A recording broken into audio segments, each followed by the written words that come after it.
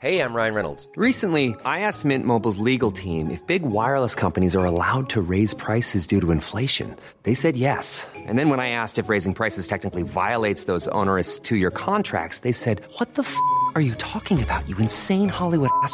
So to recap, we're cutting the price of Mint Unlimited from $30 a month to just $15 a month. Give it a try at mintmobile.com/switch. $45 up front for 3 months plus taxes and fees. Promo rate for new customers for limited time. Unlimited more than 40 gigabytes per month. Slows full terms at mintmobile.com. Planning for your next trip? Elevate your travel style with Quince. Quince has all the jet-setting essentials you'll want for your next getaway, like European linen, premium luggage options, buttery soft Italian leather bags, and so much more. And it's all priced at 50 to 80% less than similar brands. Plus, Quince only works with factories that use safe and ethical manufacturing practices. Pack your bags with high-quality essentials you'll be wearing for vacations to come with Quince. Go to quince.com/trip for free shipping and 365-day returns.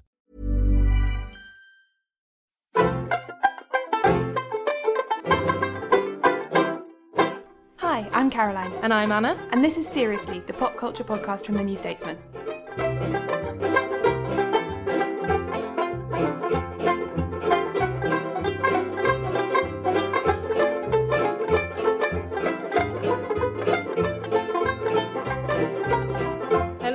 Hello, we are back and late and sorry about that. We've both been quite ill with sort of very British autumnal colds. Yeah, like the temperature suddenly dropped in a very miserable way. I think it was on the first day of September. It was like, August is over, so's your summer, so's fun. Yes, it was exactly that. The 31st of August was a lovely bank holiday Monday. From then on, everything's just got bad, got worse. So how did you cope with your illness? What did you do? For the first sort of 36 hours or so, I just sort of tossed and turned and was generally very objectionable to all my loved ones who tried to help. I caught up on all of the, how you have like TV programmes that are like your shows, even if you never tell anyone about them. These are my main shows. So I caught up on some of my shows. So I caught up on Masters of Sex, which is actually nearing the end of its third season now. So I caught up on that. I caught up on the Bake Off. And yeah, I can't remember what else. And then just generally wasted a lot of time on YouTube, which now seems to be my default thing when I'm ill. Yeah. I watched about 3 full seasons of Keeping Up with the Kardashians. Wow. In bed. Really old ones, which is great, but also you're just like,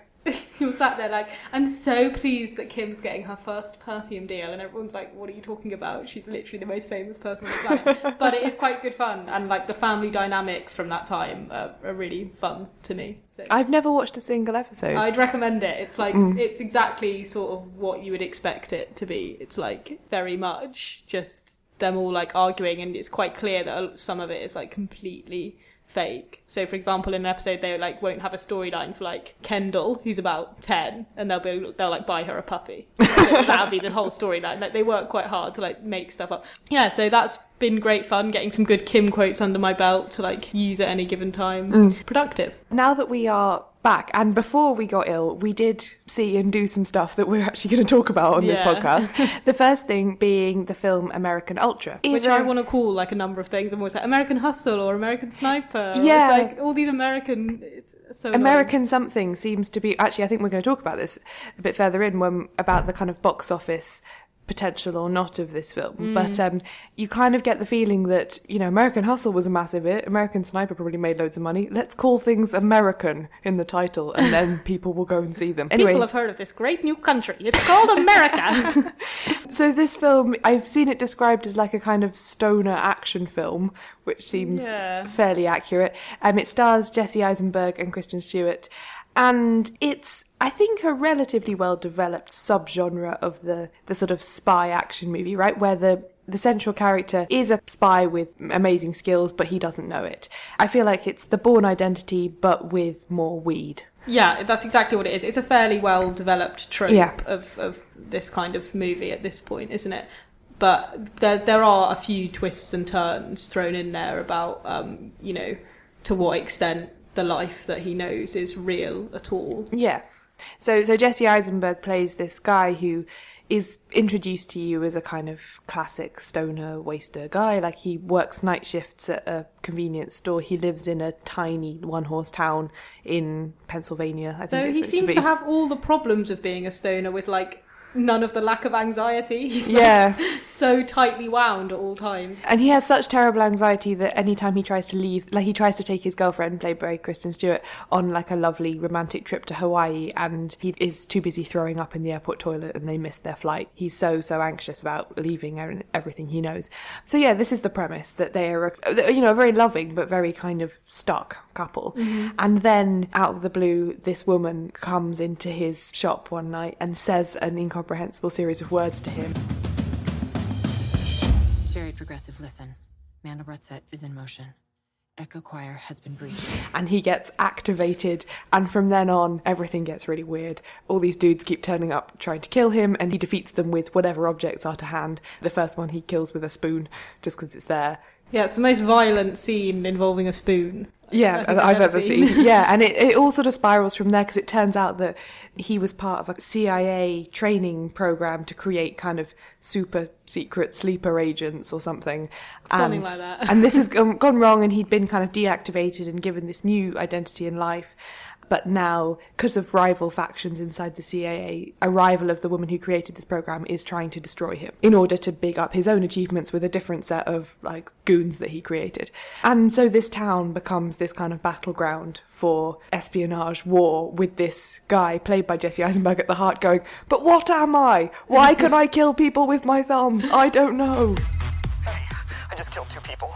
That's awesome. They had guns and knives and they were being like total dicks. Did you call the cops? No, I didn't call the police because I have like a lot of weed and like mushrooms in my car. Yeah, it's like the worst spillover of office politics of all time. And it like affects like, hundreds of civilians. Well, there's a drone. There's a drone involved. It's pretty scary stuff. But one of the things which is maybe inevitable, this kind of movie being so established now, is that you don't find out stuff with him. Which is like, obviously, in the first Bourne movie, you're as confused as he is about what's going on until that, he starts to piece it together himself. Whereas in this film, you get all the context, you understand why he is like he is, even if he doesn't. Which, I don't know, does that spoil it? It makes it a lot less, like, surprising and thrilling, I think. Yes, because even within the bounds of us sort of knowing how this genre works now, early on we get scenes of his handlers at the CIA having arguments in corridors and stuff. So they didn't make any attempt to keep that information from us as the viewers. And I agree, I think there would have been a little bit more mileage in having us identify with him and learn at his pace. I don't know, I still found it quite charming, the unlikely superhero. Jesse Eisenberg is really good at that. He was very, very good at portraying the kind of... They're both brilliant, I think, in it. They are, and they've got a brilliant dynamic, those two. I know they were in Adventureland together. Yeah, and they've got something else. They are currently... I saw some pictures on Tumblr. They are currently filming the next Woody Allen film. Oh, interesting. Next year's Woody Allen film, the two of them as well. I really like them both, and I think they really work well together. They're a very believable couple. Yeah. And actually that was the strength of this film throughout, was that you really believed in their relationship. As improbable and stupid as everything else gets, you really believe that they want to be together.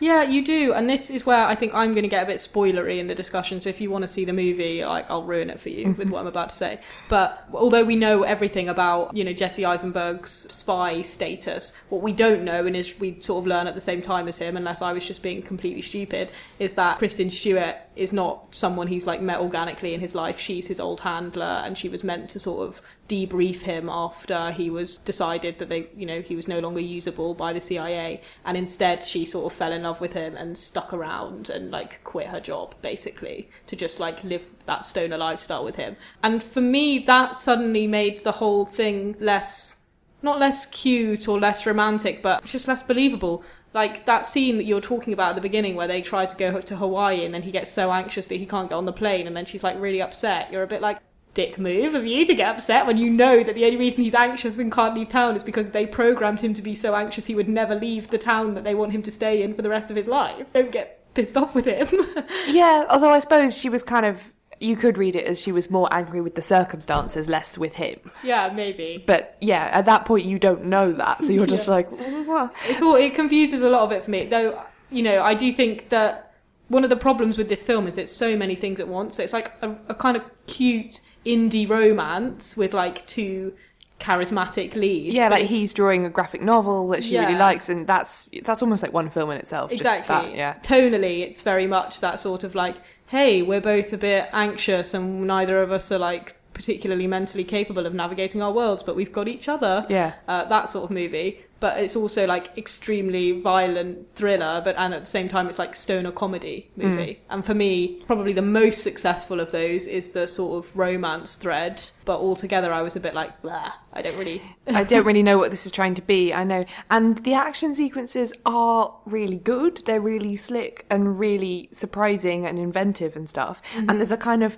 an attitude to gore in it that I really like. Yeah. It reminded me really heavily of the original RoboCop film, where you see I've seen that. where you see lots of like deliberate splats of red goo everywhere. Right. And I really like that like hyper stylized, silly attitude to violence. So yeah, I really enjoyed that part of it. But because it's trying to be so many things at once, when it goes into that kind of sequence, all of the other threads just stop. Yeah. So you get sort of like 10 minutes in the middle where they're having a kind of extreme battle in his house where he's, bouncing bullets off frying pans and stuff, where just nothing else happens on any of the other fronts and you get a bit confused.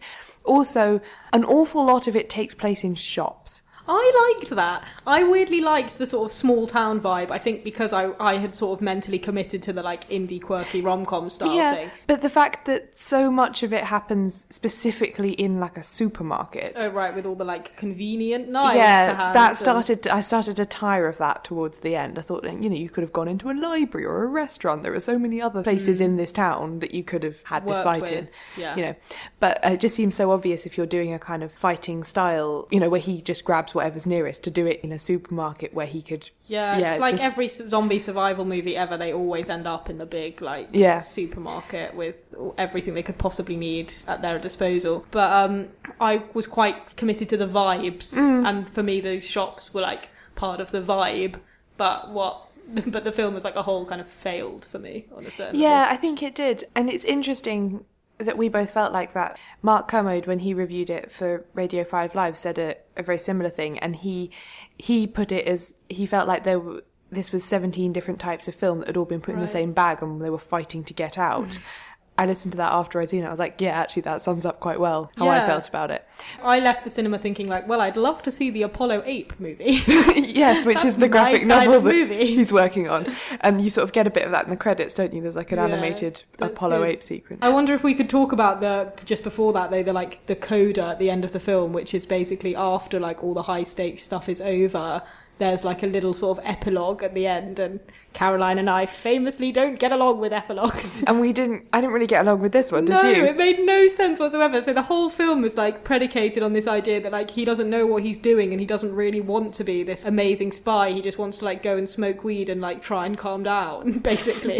And then at the end, he's suddenly like got a haircut and looks really good. And so does Kristen Stewart, and she's like wearing high heels inexplicably, and they're like in a posh hotel and they make out, and then they go in the lift and they're like both being spies. And it's like, yeah, we were like hired. Because basically the film leaves you with no option to keep them in the town. Basically, the powers that be decide either we've got to activate him or we've got to get rid of him because he's too dangerous. So the unsatisfactory ending is like, well, we don't want them to die, so we'll just make them spies. So I guess we'll just loose them on the rest of the world. Exactly. Yeah. And the enemy the whole time has been the American government, because they don't seem to know what they're doing and they don't seem to care who they hurt. And like suddenly you're meant to be like, yeah, spies, rooting for you guys. Yeah. Bring down all the like foreign enemies. And you're like, no, that's not what I'm committed to at all. No, it didn't work at all. And more for the epilogue suck files. Yeah. I think.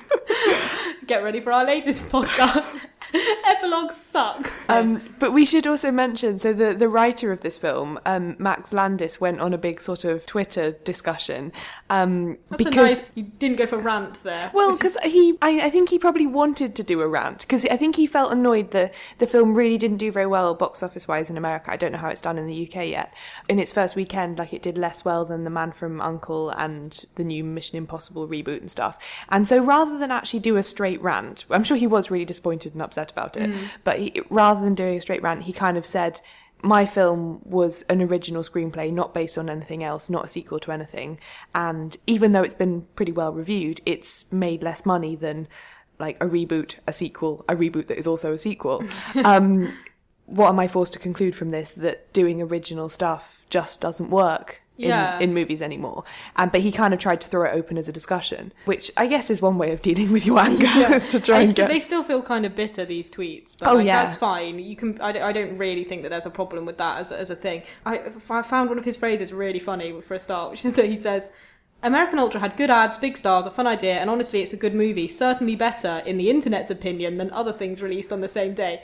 Babe, please, let's not take the internet's opinion on anything. A great phrase, one that I will use forevermore. I think for me, if we're going to have a discussion about why, like, original and great movies aren't box office hits often, American Ultra is not the film I would peg that discussion That's on. exactly how I felt as well, and I just thought he has a really good point there, which is that for whatever reason, we've got trapped in this cycle with movies where people will just go and see a sequel of anything, even if it's rubbish, but, you know, great one-off films do still make money. Maybe this just wasn't one of them, is kind of the conclusion. You sort of want, I mean, I'm trying to think of a good example and I'm not coming up with them, but you kind of want a really exceptional film on all fronts. It also depends as well how you're kind of defining sequels and stuff, because I think if he means in terms of our part of a pre-existing successful franchise, particularly when you're talking about the kind of action movie space, then yes, you know, Mission Impossible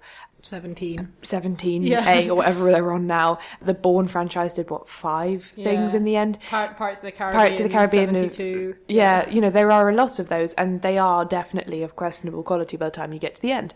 But he also references at the end of his little Twitter outburst that he's back to working on my 2 TV shows, which are both adaptations. Right. And I don't think you should tar adaptations with the same brush as sequels or franchises, because that's like 12 Years a Slave. That's 12 Years a Slave is an adaptation. Like the 2 kind of big British movies that made it to the Oscars, the last set of Oscars, were The Theory of Everything, based on the life of Stephen Hawking, and The Imitation Game, based on the life of Alan Turing, both of which I think were adapted from books or biographies, you know.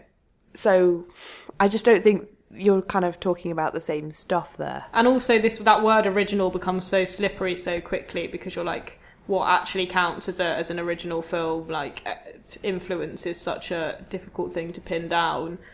We both said that we felt that this film was quite heavily focused on a trope from many other films. So although yes, it is obviously an original screenplay in those sort of confined terms, and it is original in that it is doing something new in its sort of like mishmashiness. Yeah. It's still, you know, part of a fairly fixed tradition of like films about a very specific thing. So it's hard for me to really get behind his comments. Yes, I'd agree with that. But at the same time, I do sympathise when I see how many Iron Man films there've been, how many franchises there are out there doing big business with little effort.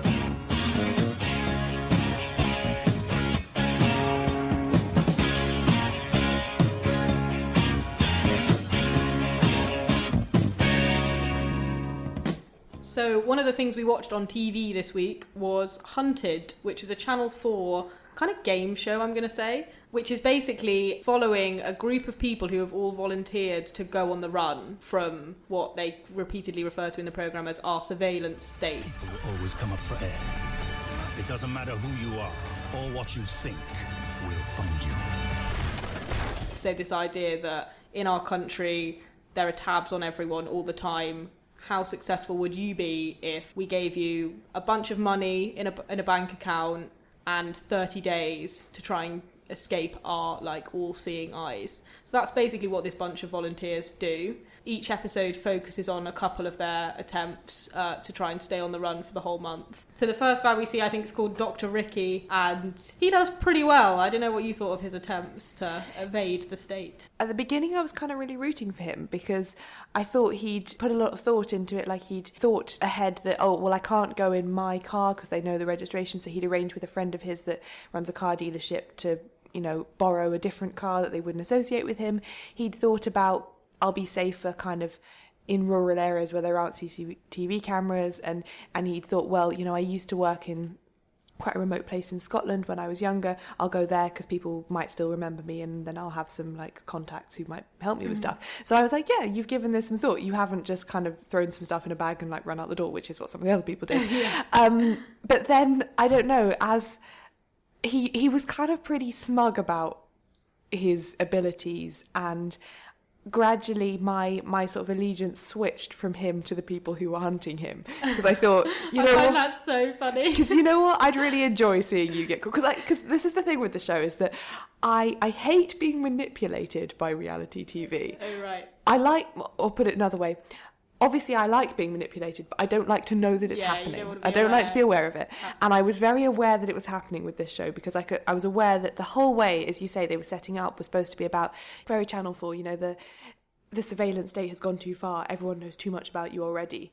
This is like a political pushback. Yeah, the tone is like so overdramatic. This game show that these people are participating in is some kind of political protest against our surveillance culture. And I was like, no, it isn't. It's just a game show. Shut up. But I could tell that I was supposed to identify with the people on the run. Yeah, absolutely. Even the way that they shoot the people.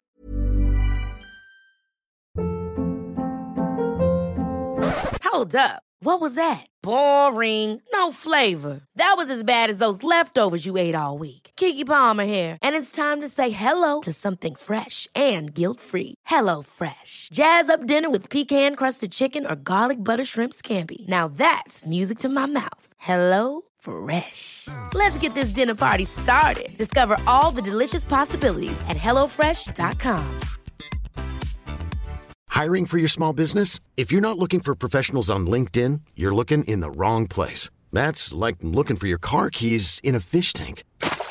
LinkedIn helps you hire professionals you can't find anywhere else, even those who aren't actively searching for a new job but might be open to the perfect role. In a given month, over 70% of LinkedIn users don't even visit other leading job sites. So start looking in the right place. With LinkedIn, you can hire professionals like a professional. Post your free job on linkedin.com/achieve today.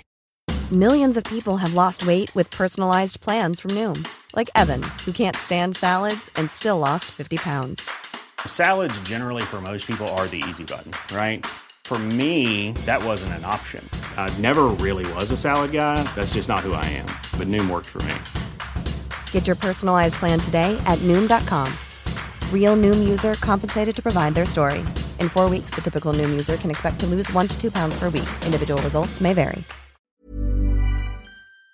In the kind of the experts who are tracking them in the kind of control room, is they're supposed to look all like black and white and mean and grim, whereas people on the run are supposed to look all kind of vulnerable and sympathetic and stuff. Yeah.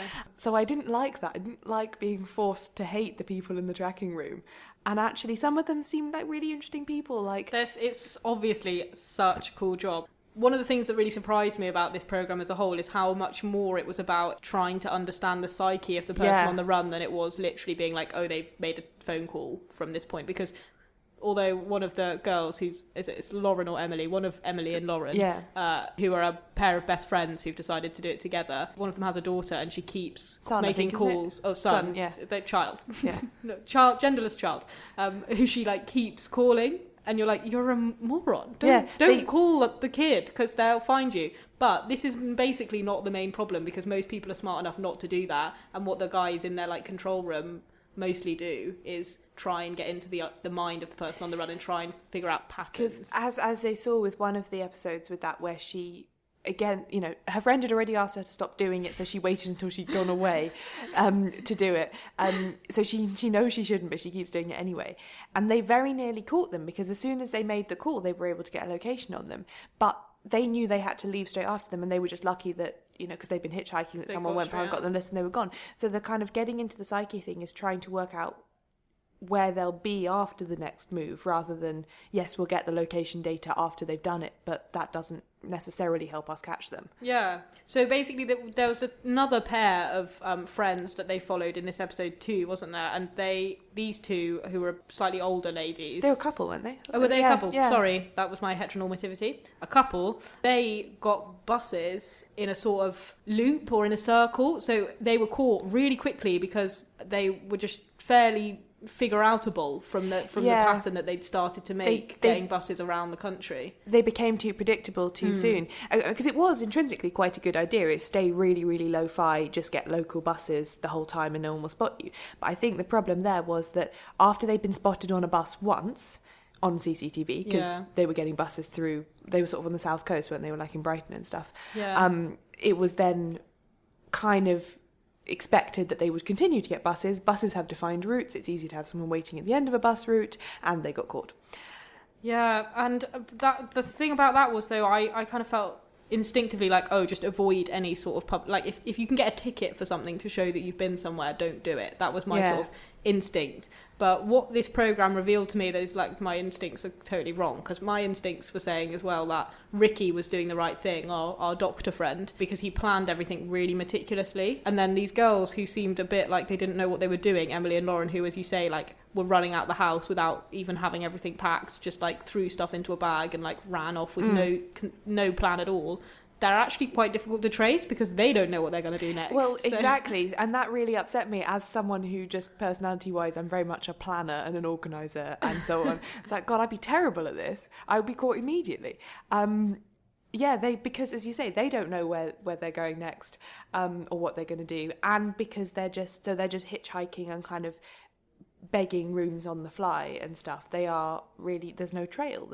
If she would just stop ringing her stupid child, they'd be absolutely ahead of the game. They'd be fine. Also, I sense that they are probably going to have a massive argument and one of them's going to flounce off, which is probably going to make it easier to find. Relations are splintering, aren't they? Yeah. Talking about the kind of chasers in this scenario, part of me was watching it and I felt really like, guys, why aren't you doing proper jobs? Because these are all like extremely qualified people. They're all taking this game. I don't know how much they were briefed to be like, keep a straight face at all times, pretend like this is life and death, even though it's a stupid program. Because they're taking it so seriously, and they seem to get like genuinely frustrated and stuff. And I'm like, guys, can't you just like go and like be our national security? Because we've got bigger problems. You know, that when they introduce the experts, they're all so qualified. It's like, so this is a woman who was part of the team that tracked down Osama bin Laden. Like, wow, these people are amazing. I'm not comforted by the fact that they're now on Channel 4. Why can't they go back to their proper jobs? But I have to say, something I did find really endearing about watching them at work was how much they use Google Maps. Yeah. It was like, I recognise that website. I use that every day. I love that, you know, because they've tried as far as possible to mimic the powers of the state. Yeah. You know, by sort of, because obviously the volunteers have granted full access to their lives, so they're able to like get into their Facebook accounts and, you know, because real police would get a warrant and go and search their flat and stuff, so they are able to do all that stuff. I was like, so even, you know, the government has nothing better than Google Maps. Yeah. But I feel like that's one of the kind of shocking things about it, is that actually what you expect is them to have these like amazing tools that we just like don't have access to. And that's not what's happening. They're just actually using information that you voluntarily give out all the time, or that is quite fairly, you know, simple to find about you. And then they can just use that against you by like building a sense of who you are as a person up. One of the guys gets really attached to Emily/Lauren when he's like researching her Facebook and finding out about her son and talking to, you know, people who know her, and you're like, wow, he actually kind of likes her and doesn't really want her to get caught. Yeah. But the one part that really made my blood run cold was when they pulled up Ricky's like internet search history, and he'd searched like, how long should penis be? Average penis length. Can make penis bigger or whatever.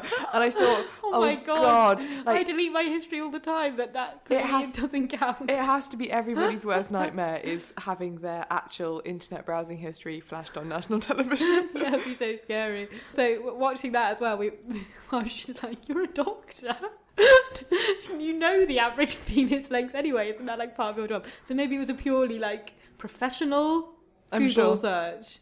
But yeah, I don't want to know how many, like, the amount of, like, Kardashians-based internet history they could find on me. Silent witness, fan fiction, Harry. Like, no! Yeah, oh God, no, it'd be terrible.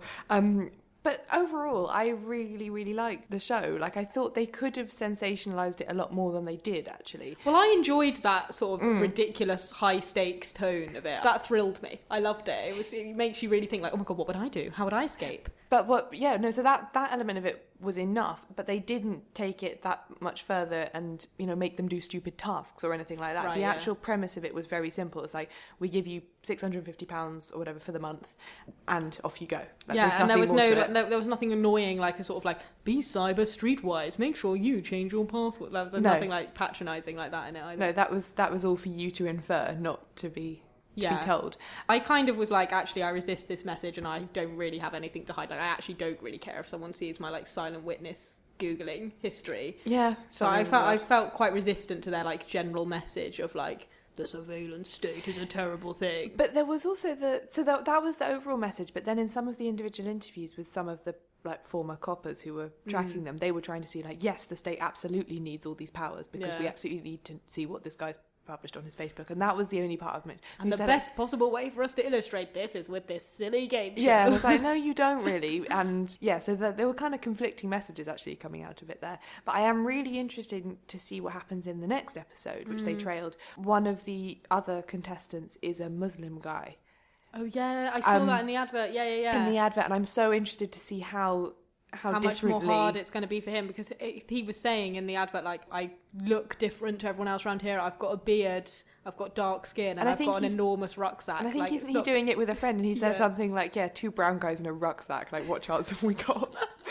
Oh, bless them. I really hope that they, like, that I'll be so on side. So that again, it's a very kind of Channel 4 point to make, but I'm kind of glad that they are making that point. Yeah. No, I can't wait to watch the next one. It's already entered my, like, schedule of things that I will now, want to watch in the week.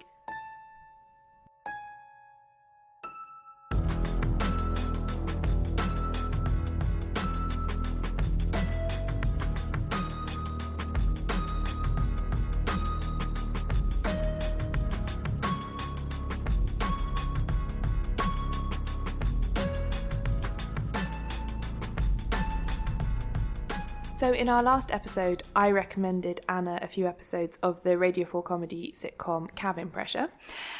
I feel very nervous about this question, incidentally, because I like this so much. But so, Anna, what did you think? I thought there were bits that I liked more than other bits. So I liked it when it was very silly. So my favourite character probably so far is Arthur, who is the son of the woman who owns what she says it can't be considered an airline because they've only got one jet. Because you can't put one jet in a line, so she calls it an air dot. Jolly good. Now, this is Captain Martin Creef, First Officer Douglas Richardson. Hello, Captain. No, the other way around. Oh, for the love. And Arthur Shappy Stewart. Right, so you're the advanced guard, are you? How do you mean? Well, just that the others haven't arrived yet. Which others would those be? Well, the rest of the airline? Dr. Duncan, you see before you the airline. Drink us in. There's 400 of you. Are there, though? Count again. Not 400. 4. Right. That's unfortunate. I should probably speak to catering.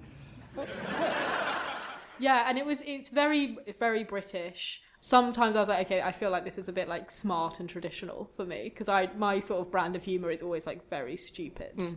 But there were moments like that I really enjoyed. For example, the saga about the cat being in the plane. Yes. Which is also a nightmare of mine, because I went to a Moth Story Slam, which are these like true life storytelling events, and this woman told a story about how she was taking her dogs on a plane, and she was like terrified because when you take animals on a plane, they go in the compartment that's usually just for luggage, and the pilot has to remember to switch like the oxygen on. the oxygen and the heat on so that they don't die, and like that is just the worst thing ever. But anyway, so that was like, oh god, this is really scary, but also really stupid and like silly, because it was just like, oh, there might be a dead cat on the plane and blah blah blah. So that kind of stuff I did really like enjoy and laugh out loud at, but the kind of more punny bits left me cold. Oh, okay, because that's some of my favourite stuff. Part of the point of it is that, yeah, these people work for an airline or an air dot, but they don't have very much work, and even when they do, it's a lot of just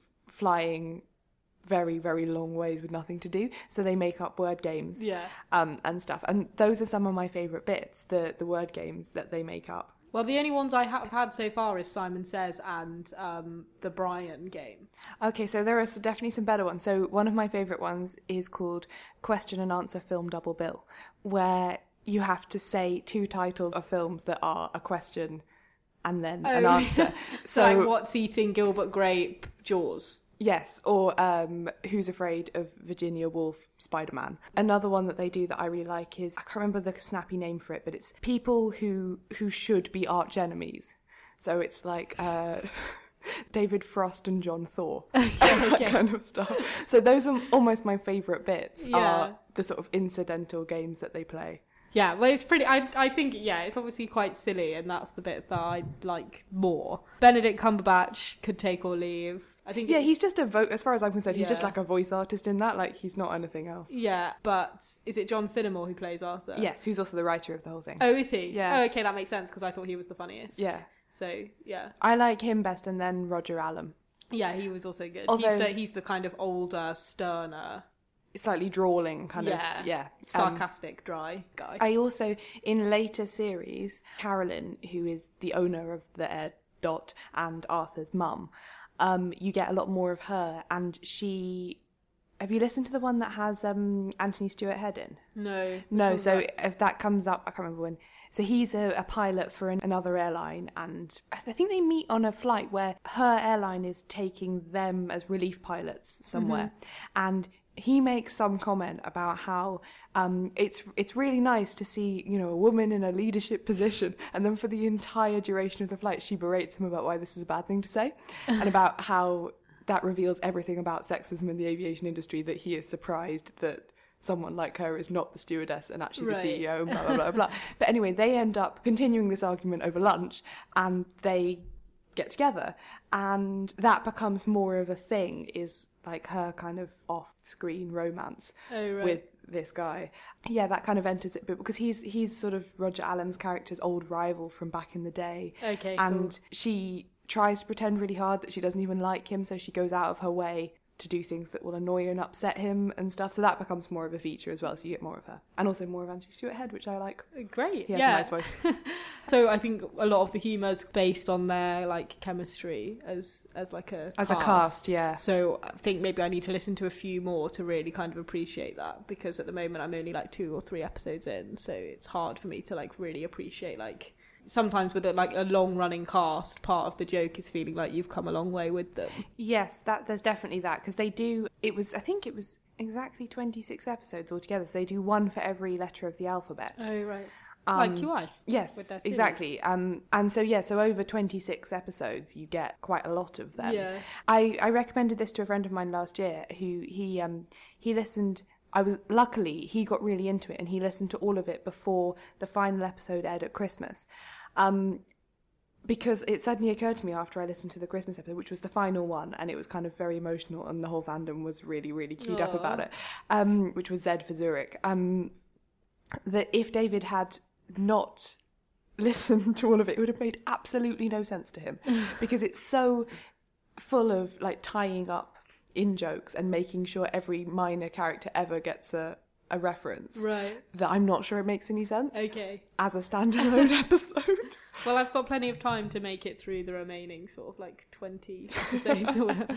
Yes, like for instance, there's a lot of references of lemons and otters and stuff, which will make no sense to you yet. No, not at all. This becomes very important. Okay, well, I'll endeavour to keep going with it for longer, but I think for me it was like hit and miss. Fair enough.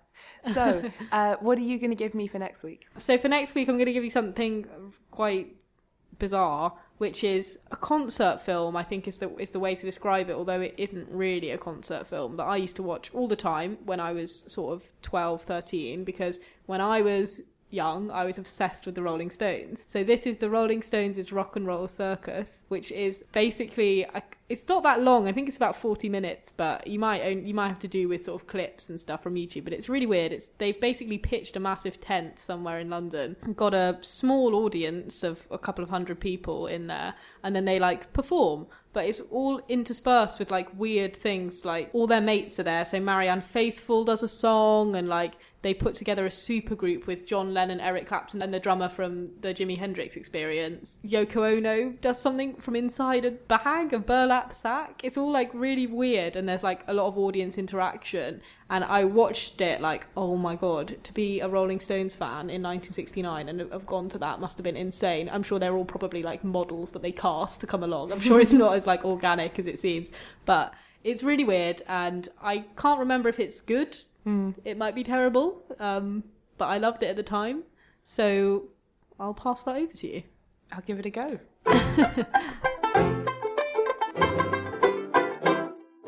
Thanks for listening to Seriously, the pop culture podcast from The New Statesman. I'm Anna. And I'm Caroline.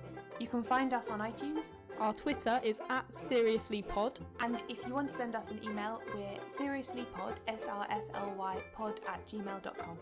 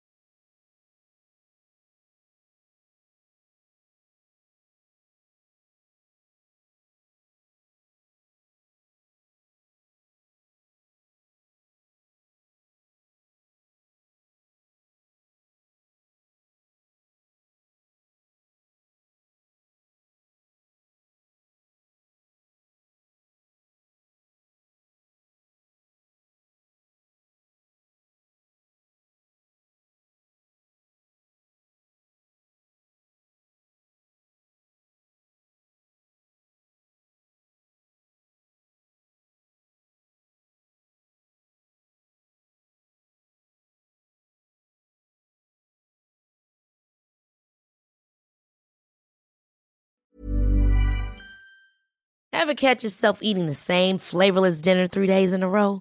Dreaming of something better? Well, HelloFresh is your guilt-free dream come true, baby. It's me, Keke Palmer. Let's wake up those taste buds with hot, juicy pecan-crusted chicken or garlic butter shrimp scampi. Hello Fresh. Stop dreaming of all the delicious possibilities and dig in at HelloFresh.com. Let's get this dinner party started. Planning for your next trip? Elevate your travel style with Quince. Quince has all the jet-setting essentials you'll want for your next getaway, like European linen, premium luggage options, buttery soft Italian leather bags, and so much more. And is all priced at 50 to 80% less than similar brands. Plus, Quince only works with factories that use safe and ethical manufacturing practices. Pack your bags with high-quality essentials you'll be wearing for vacations to come with Quince. Go to quince.com/pack for free shipping and 365-day returns.